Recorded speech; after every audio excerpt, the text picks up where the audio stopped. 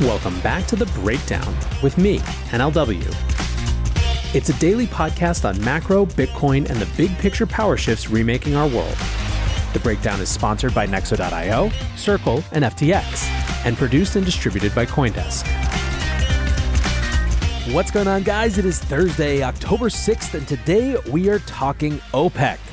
Before we get into that, however, if you are enjoying The Breakdown, please go subscribe to it, give it a rating, give it a review, or if you want to dive deeper into the conversation, come join us on the Breakers Discord.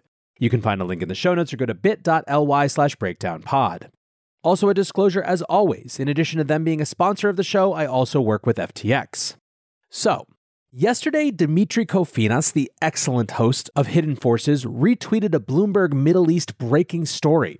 The headline read, OPEC Plus panel proposes a cut of 2 million barrels a day to its output as they seek to halt the slide in oil prices. Dmitry commented, OPEC basically just raised rates. So today we're getting into what he meant by that comment, what happened with oil yesterday, and what it means for the economy and geopolitics. Let's start with the barest bones of background. OPEC was formed in 1960 by Iran, Iraq, Kuwait, Saudi Arabia, and Venezuela. The organization's goal is to coordinate oil production across nations to ensure that competition between oil-producing nations doesn't undercut pricing power. Membership has fluctuated over the decades, including various Middle Eastern, African, and South American nations. Saudi Arabia serves as the leading member, with Nigeria, the United Arab Emirates, and Iraq being the other key members who have the means to vary production levels. In the early 2000s, agreement between the organization and those outside of it became more commonplace. In 2016, an accord was reached between 11 non-OPEC countries, including Russia and Mexico, and OPEC nations to mutually reduce production. The alliance is referred to as OPEC Plus and led to several years of coordination. In the opening months of 2020, however, a rift opened up between Russia and OPEC as the global economy began slowing ahead of lockdowns. This ultimately culminated in OPEC officials presenting Russia with an ultimatum to slash their production to the tune of 1.5% of global supply. Russia rejected this demand, effectively ending the alliance temporarily. OPEC functions by setting production quota caps which member nations are not allowed to exceed, limiting supply. OPEC is often pointed to as a textbook example of a cartel, an organization that exists purely to collude in markets and prop up prices. Forbes put it succinctly in an article released yesterday. Their objective is to maximize the value of oil they have in the ground. That objective is directly contrary to the desires of most U.S. politicians and consumers, which is access to cheap gasoline. The cartel-like behavior of OPEC has been seen by others as a necessity for the resource-producing nations that constitute the group. Many of the members have very few exports other than oil, making the price of oil and avoiding oversupply of the market an existential matter for the functioning of their economies. In the face of massive fiscal spending from Western countries since 2020 and COVID-19, some have made the case that resource-producing countries have a right to ensure that they aren't trading limited resources too cheaply for easily printed Western banknotes. Agree with this or not, it's been a common theme of recent speeches from Vladimir Putin and appears to be a theme that has struck a chord with other resource exporters like OPEC and Brazil. So let's get into what has been happening with oil this year. Prices have ranged wildly. In the wake of Russia's invasion of Ukraine, the price of oil surged, eventually peaking near $120 a barrel. This, of course, added even more pressure to already surging inflation. Even before this, oil prices had been a major concern in the United States. Since last November, the Biden administration has been intervening in oil markets by selling barrels out of the Strategic Petroleum Reserve, or SPR. In November, when oil prices approached $90 a barrel, the administration announced the release of 50 million barrels into the market over the following months to suppress a year-long ramping of prices in an effort to keep the economic recovery on track. In late March, this program was extended as energy markets came under pressure in the wake of the invasion of Ukraine. This second round of releases was much larger, 180 million barrels in total, and was in fact the largest SPR release in history. It was intended to, quote, serve as a bridge until the end of the year when domestic production ramps up, according to a White House press release. However, U.S. production is up only 1.2% in the 4 months since March, and is not forecast to return to February 2020 levels until 2024. In September, the program was extended into November, but reports were that the White House was planning to announce the conclusion of the program in the coming weeks. Now the White House has reversed course, saying that the administration would release barrels, quote, as necessary. Now, when the Biden administration first contemplated SPR releases to curb high gas prices at the end of last year, the main critique was that the SPR was intended for emergency use rather than market intervention. Whatever your position on that, as a result of the releases, the SPR now sits at its lowest level since July 1984. There are around 416 million barrels remaining in the reserve.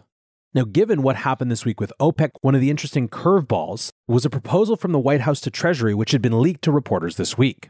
The proposal laid out that if OPEC had decided against a cut, the administration would announce a 200 million barrel purchase to refill the Strategic Petroleum Reserve. Essentially, they would be making up the difference for any shortfall in global demand that materialized in the next few months. According to a senior official, the U.S. had made it clear that we would be willing to purchase OPEC oil to replenish the SPR. In other words, they aimed to convey that the U.S. wouldn't leave them hanging dry, their words, if OPEC countries invest in additional production, ensuring that the global price of oil doesn't collapse in the face of an economic downturn. So that brings us to this week. Earlier on Wednesday, U.S. officials had made calls to allied Gulf state officials in an attempt to discourage production cuts. That, of course, is not what happened. Preliminary White House talking points reported by CNN called the cuts a total disaster and said they could be viewed as a quote-unquote hostile act. The National Security Council went with a softer statement saying, "We've been clear that energy supply should meet demand to support economic growth and lower prices for consumers around the world, and we will continue to talk with our partners about that." However, U.S. officials speaking anonymously gave a glimpse into the mood within the administration. They said that the White House was, quote, having a spasm and panicking, and also that, quote, it's important everyone is aware just how high the stakes are. Treasury Secretary Janet Yellen was reportedly asked to personally contact counterpart finance ministers to make the case that higher oil prices risk higher inflation and recession risk, ultimately being counterproductive. The Biden administration was not happy about the announcement of the cuts. President Biden himself had visited Saudi Arabia in July to ask for increased production and came away with an extremely modest short-term boost. In reaction to yesterday's cuts, the official administration announcement said, quote, it's clear that OPEC Plus is aligning with Russia with today's announcement. Now, for the administration, the stakes are quite clear. After intervening in oil markets throughout the year, U.S. gasoline prices fell for almost 100 days in a row from mid-June. During that time, the president's approval rating also increased, essentially moving inverse to gas prices at the pump. Now, with just a month left until what will likely be a close-run midterm elections, domestic gas prices have begun to creep up again over the last few weeks. Policymakers everywhere reacted strongly. The White House statement said the president is disappointed by the short-sighted decision by OPEC Plus to cut production quotas while the global economy is dealing with the continued negative impact of Putin's invasion of Ukraine. At a time when maintaining a global supply of energy is of paramount importance, this decision will have the most negative impact on lower and middle-income countries that are already reeling from elevated energy prices. Bernie Sanders said OPEC's decision to cut back on production is a blatant attempt to increase gas prices at the pump that cannot stand. We must end OPEC's illegal price-fixing cartel, eliminate military assistance to Saudi Arabia, and move aggressively to renewable energy. Democrat Senator Chris Murphy from Connecticut called into question the efficacy of the current alliance with OPEC. I thought the whole point of selling arms to the Gulf states, despite their human rights abuses, nonsensical Yemen war, working against U.S. interests in Libya, Sudan, etc., was that when an international crisis came, the Gulf could choose America over Russia and China. And indeed, there was lots of pointing to Russia here. Michael McFaul, a professor of political science at Stanford and former U.S. ambassador to Russia, said, OPEC's decision today to cut oil supplies directly and immediately assists Putin's war effort. They were not compelled to do so. They chose to do so. Don't ever forget it. Olivia Juliana, the director of politics and government at Gen Z for Change, said OPEC and Russia slashing oil and gas production is a targeted attack against democracy. This is being coordinated with the intention of painting democratic leadership in a negative light. They will let people across the globe suffer unlivable prices for political gain. Remember that. Javier Blas, the energy and commodities columnist at Bloomberg, said, by cutting oil output so much with Brent close to $100, OPEC Plus is gambling with the global economy. It may just be pure business. An oil price that's good for Moscow also suits Riyadh, but it increasingly looks like politics too. Want to keep more profits when trading? Get the best possible prices and trade with 50% lower fees on Nexo Pro. The new spot and futures trading platform uses aggregated liquidity of over 3,000 order books collected from multiple sources. Utilizing the complete Nexo suite allows you to earn interest and borrow funds as you wait for the next trade setup. Visit pro.nexo.io. That's pro.nexo.io and sign up today. The Breakdown is sponsored by FTX US. FTX US is the safe, regulated way to buy and sell Bitcoin and other digital assets with up to 85% lower fees than competitors. There are no fixed minimum fees, no ACH transaction fees, and no withdrawal fees. one of the largest exchanges in the US. FTX US is also the only leading exchange that supports both Ethereum and Solana NFTs. When you trade NFTs on FTX, you pay no gas fees. Download the FTX app today and use referral code BREAKDOWN to support the show. Now, let's take a moment to step back and discuss the politics of this situation, and we're going to do so through Greg Carlston's thread. Carlston is the Middle East correspondent at The Economist and writes, "Quick thread on oil, Biden, and Saudi, because there are a few distinct issues that get muddled in the conversation. Is the latest OPEC Plus production cut meant as a snub to America? Is it perceived as one? And what does this all mean for the Saudi-American relationship? First, is it meant as a snub? The oil market is a mess right now. OPEC has little spare capacity, many producers fail to meet their quotas, sanctions on Russia are bifurcating the market, all sorts of wildcards about demand, and so on. The Saudis have a rational interest in keeping prices high. Trillion-dollar linear cities ain't going to pay for themselves. They and the rest of OPEC Plus also want prices to be stable, and they want the oil sector to look lucrative enough that firms invest in building new capacity. All of this and more factors into decisions about how much oil to pump, which today are complicated decisions. It's a particularly American conceit to think that oil ministers decide what to do with a trillion-dollar industry to sway the outcome of the Pennsylvania Senate race. Second, is this seen as a snub? Sure. 3 months after Biden bent the knee in Jeddah, OPEC Plus delivers a big cut. But the White House helped create these optics. The timing of the visit and some private messaging suggested Biden would secure a quid pro quo on oil. People in Washington got in their heads that a presidential visit would open a gusher of crude. That was never realistic, as anyone in the Gulf would have told you before Biden arrived. If this seems like a snub, that's partly because of a misunderstanding.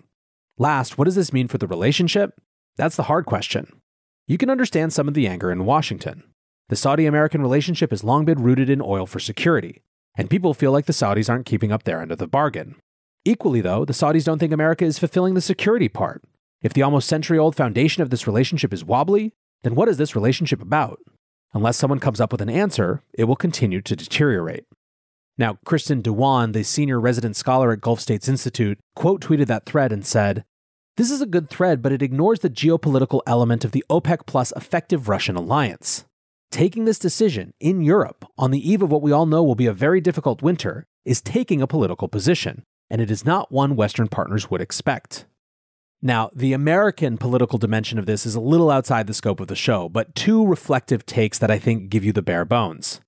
Tommy Vitor, a former Obama staffer, said, "MBS leading the charge to cut oil production a month from the midterms should be viewed as a deliberate political act.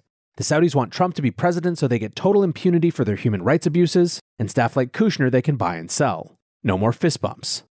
Alberto Miguel Fernandez, a retired U.S. diplomat, retweeted and said, "The Saudis don't like the party of the leader who's promised to make them a pariah, wants to make their main export useless, and who seeks to deal with KSA's mortal enemy? You don't say." Anyway, the most important question is what comes next.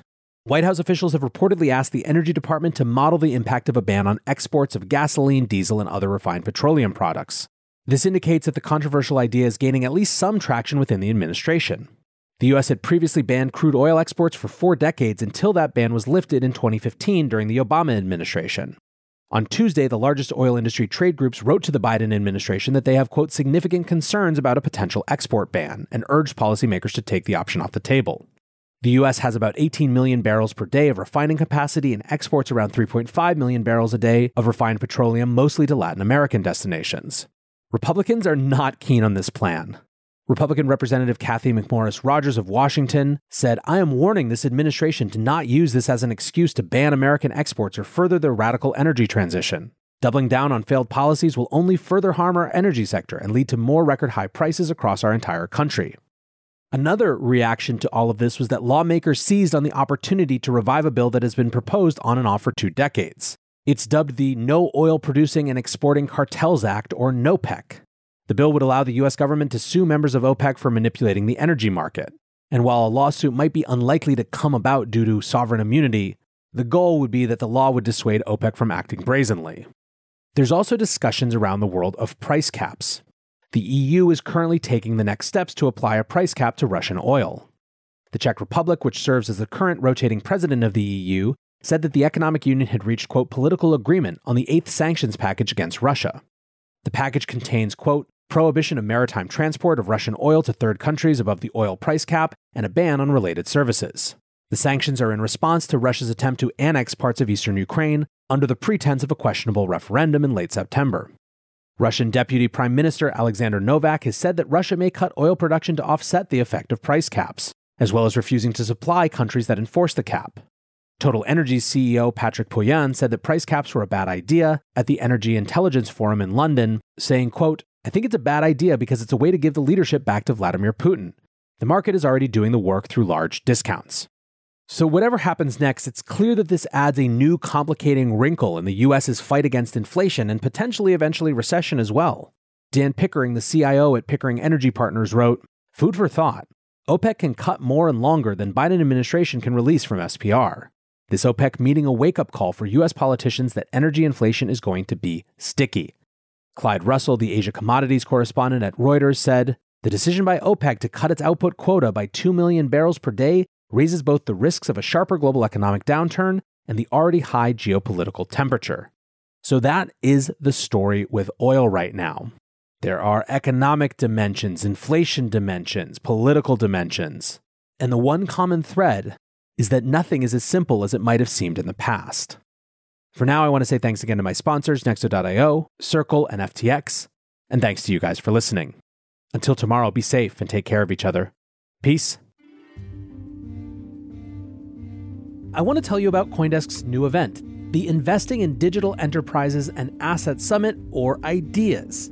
The event facilitates capital flow and market growth by connecting the digital economy with traditional finance. Join CoinDesk October 18th and 19th in New York City for a 360-degree investment experience where you can source, invest, and secure the next big deal in digital assets. Use code BREAKDOWN20 for 20% off a general pass. You can register today at coindesk.com/ideas.